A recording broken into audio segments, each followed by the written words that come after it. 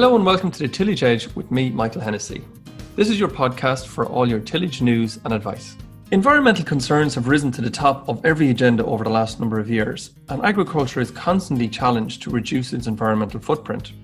Water quality is one of these key areas which is looked at by all regulators, from the EU to your local county council. In this episode, I chat with Fiona Doolan, an ASSAP advisor in Teagasc who's involved with farmers in tackling water quality issues. I first asked Fiona what ASSAP stands for and what the programme is set up to achieve. ASSAP stands for the Agricultural Sustainability Support and Advisory Programme, which is quite a long name. But essentially what it is an advisory service that's available to farmers who are farming in areas where water quality is an issue. So currently we have 190 areas in the country which are deemed to be priority areas where we need to see an improvement in water quality. And the ASSAP programme is available freely and confidentially to farmers in those areas to try to help them to do what they can do to carry out their part. I suppose the underlying issue is that water quality is quite a hot topic. We have agreed targets that we need to meet with the EU, and the ASSAP programme is seen as a vital part in helping the farming community to do their part. So Fiona, how were those catchments or water body areas, how were they identified? I suppose the initial works were all carried out by the EPA, who looked at different catchments or areas, as we call them, across the country, to identify areas where water quality has been declining or where there have been risks identified, areas that will not meet our water quality targets. And we've looked at a number of those and prioritised them. That's where the 190 come from. They're right across the country. They're actually in every county in Ireland, and cover, I suppose, all different soil types and, interestingly, all different enterprise types as well. Yeah, I was going to ask you about that. Is the problems, you're saying that they're all the way across the country, but are they more associated with, or maybe a lot of people would suggest they might be more associated with intensive areas? Yeah, I suppose this is something even myself, before I entered this programme, would have had preconceived notions maybe about where issues were or weren't. And I suppose it's interesting when you look at those areas, as I said, they're right across the whole of Ireland. So we're talking, even the west, southwest, as well as the southeast, Midlands. So it's a complete geographical spread, and it does cover all enterprise types. I think it's something that we need to recognise, that water quality is driven by other factors rather than just solely the type of farming that's been carried out in an area, but can also take in things like the soil type, the land that farmers are trying to manage. So it's much broader than just, is there a cow in the field or is there a tractor in the field? It's known much more about the land, how it's been managed, how best to manage it, and the risks that land type and those enterprises bring together in the overall picture. And I suppose many farmers would probably think to themselves, well, hang on there now a second, that's fine, and you identifying of where I might be at fault or where I might be able to improve, but I'm not the only one in this catchment. There's lots of houses out there, there's big housing estates, there's towns, there's industries. How do we identify, or has it been identified, what problems are associated with the farming end versus non-farming, if you like? Yeah, you're absolutely right. I mean, there are a lot of other things going on in these areas besides farming, Michael. You only have to look at, the wastewater treatment plants around towns and villages, or even septic tanks or industry, the other things you mentioned there. And I suppose that's what is different about this ASSAP programme, in that we're approaching this collaboratively with the help of other people. So I suppose initially, just to say that the ASSAP advisors themselves are made up a mix of Teagasc advisors, 20 like myself and 10 from the dairy industry, but that we have the support of an organisation called LawPro, the Local Authority Waters Programme. And these are the catchment scientists. So exactly as you say, these are the people who will go into one of these areas and really tease out what are the pressures in this area. What is affecting water quality here? Is it indeed agriculture, or is it some of these other pressures? So their job as scientists is to go in, really get to grips with what's going on, what is actually affecting this area, what's going wrong here. And then if the issue is relating to agriculture, surely they can come back to us. But if it's not, and it's one of the other things, like we'll say the wastewater treatment plants or industry, whatever it is, refer it to whatever the proper organisation is to look after that. So we're not going in blindly into areas and laying the fault at anyone's door. There's a lot of work goes on in the background to establish, first and foremost, what really is going on here. This sounds like a new approach where lots of other different people are involved in it, as you say. But would a farmer have any difficulty or concern that these people are looking at this area and that they might end up being in trouble by having something slightly wrong on their farm? Well, you're absolutely right in that this is a very different approach. If you think in the past, problems like this would have been dealt with through regulation or inspection or penalties. But the ASSAP program is about, I think, a little bit more carrot and a little bit less stick in ways, Michael, in that we're approaching these areas with advice and support rather than more rules or penalties.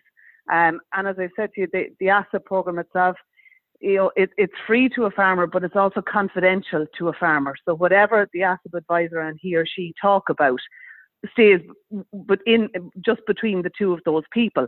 It doesn't get passed on to any other body. So it really is a confidential service to try and best come to, what will work on a farm. And just to go back to your other point about, the catchment teams out walking these areas, they're not interested in what's going on in a farmer's yard or essentially what's going on the farm. They're only interested in the stream itself and what's happening it. So, they really are looking at it from the point of view of the stream itself rather than what's going on in the farmer's, operation.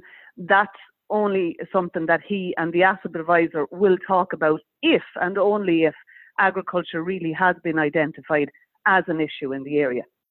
So no, I just to finish your point, I don't think there is any reason for a farmer to be concerned. And I think that's reflected in the overall figures, Michael, in that over 95% of the farmers that ASSAP advisors have made contact with over the last 2 years have engaged with the service, have had their ASSAP advisor out and have gone through their farm and their farming system with that ASSAP advisor. So if 95% of farmers are engaging with it, I think that's a credit to the farming community who are obviously willing to engage with this and like the idea of advice and information and being kept in the loop, because we all very frequently find that farmers know they have a river or stream close to them, but they've never really been informed before about the condition of that stream or what's going on with it. So it is really, I suppose, support and advice that farmers have deemed is worthwhile and have been very, very willing overall to engage with. And I think that'd be kind of an opinion I would have been getting from tillage farmers over the last probably 5 years. Their concerns as regards the environment have always been relatively high, but have certainly increased over the last while. But if we bring it just back a little bit, Fiona, back to tillage farms, and are there differences between tillage farms, the problems you might be seeing out there, or where you might improve in comparison to grassland farms? Yeah, I suppose just to give you a brief idea, in the past 2 years, ASSAP advisors have engaged with over 1,500 farmers. So that's 1,500 farmers who've had us out onto their farms to talk about water quality. About 20% of those, Michael, have been either specialised tillage farmers or who have a tillage enterprise on their farm. So there have been quite a number of engagements with tillage farmers. I suppose to look at those specifically for a minute, I would come away from the idea that a farmer is, just in tillage or tillage mixed with something else. I think what we've had the advantage in this programme is of looking at the whole farm, the system he's farming, the land he's farming, the soil type he's farming, the risks that's there in that particular area.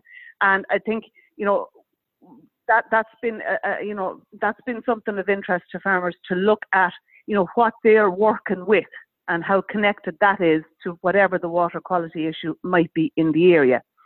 That said, I suppose, traditionally I think we think of tillage farmers as probably working on some of the better soils in the country, certainly probably some of the more freer drain and workable soils, and that itself can, it can be associated with more risk from one area rather than another. Say if you're in a more marginal, poorer draining or moderately draining land. So the soil type is somewhat related to the enterprises, I think you'll probably agree, and that brings a kind of a certain risk with it that you might not see on a different type of soil.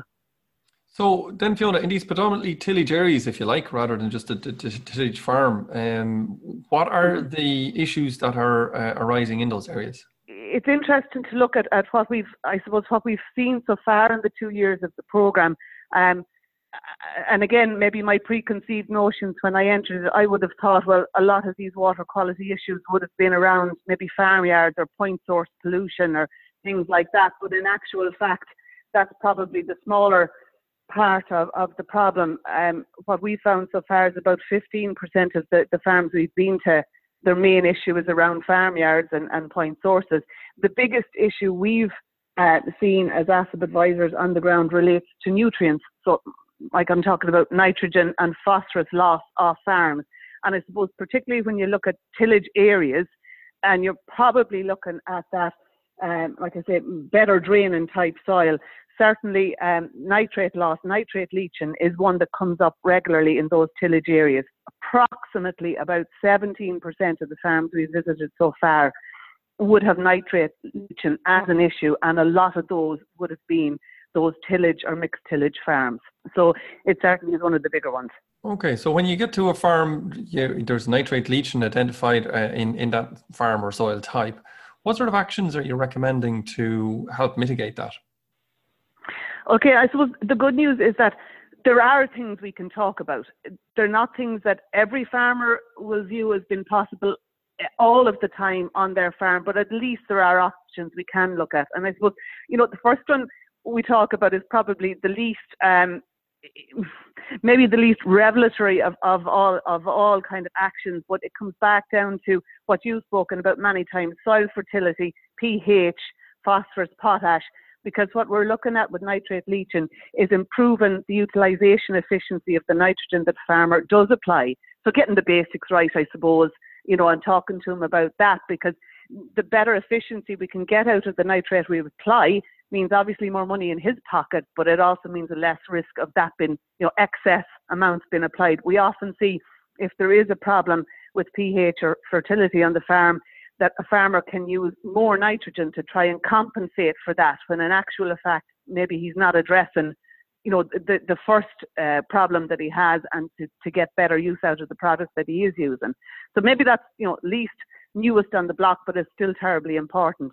But certainly, Michael, I think the biggest tool that in the toolbox that a tillage farmer can look at to mitigate against nitrate loss is coming back to our use of appropriate catch crops in the autumn time of the year.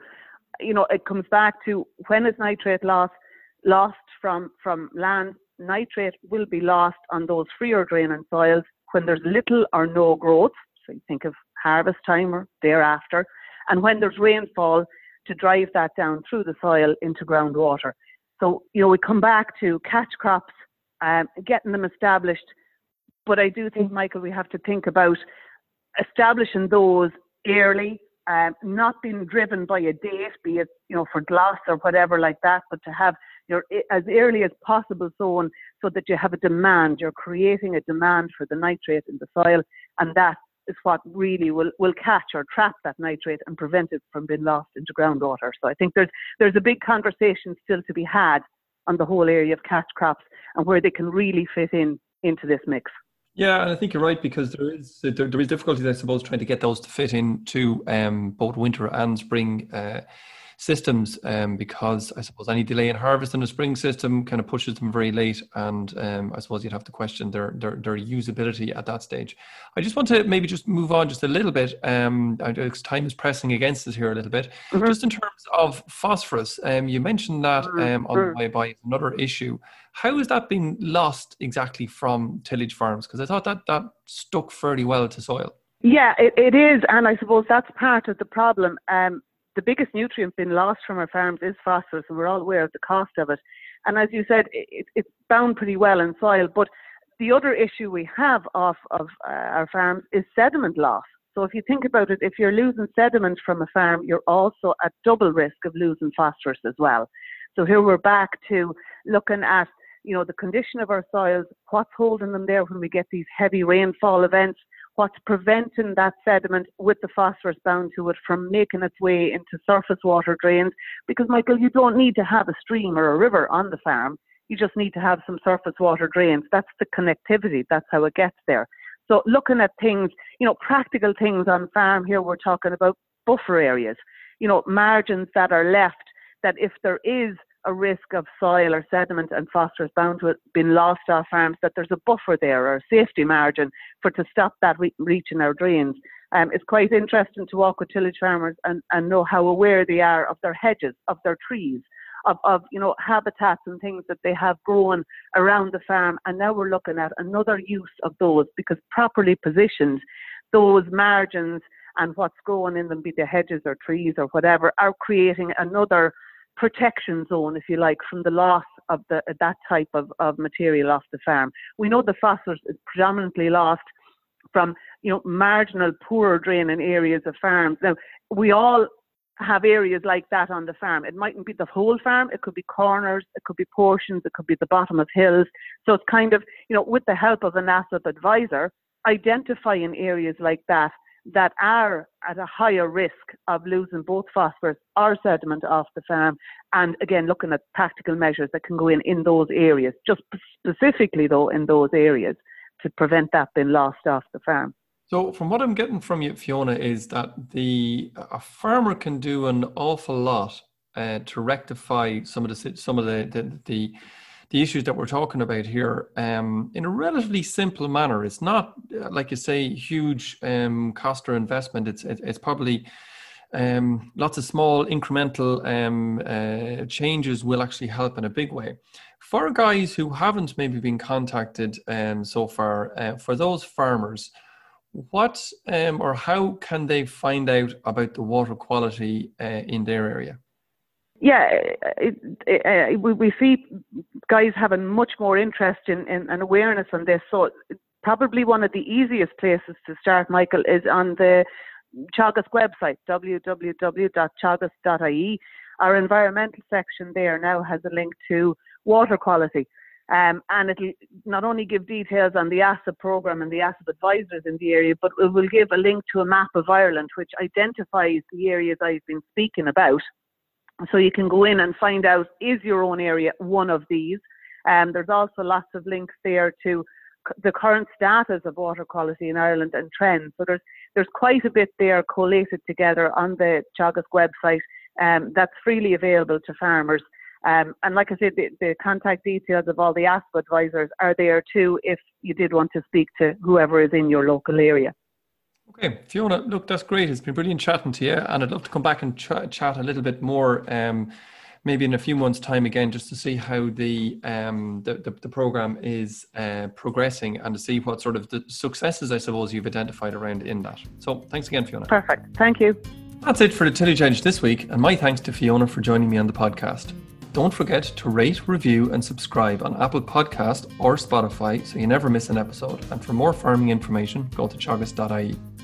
I'm Michael Hennessy. Thanks for listening, and I'll be back next week with more tillage news and advice.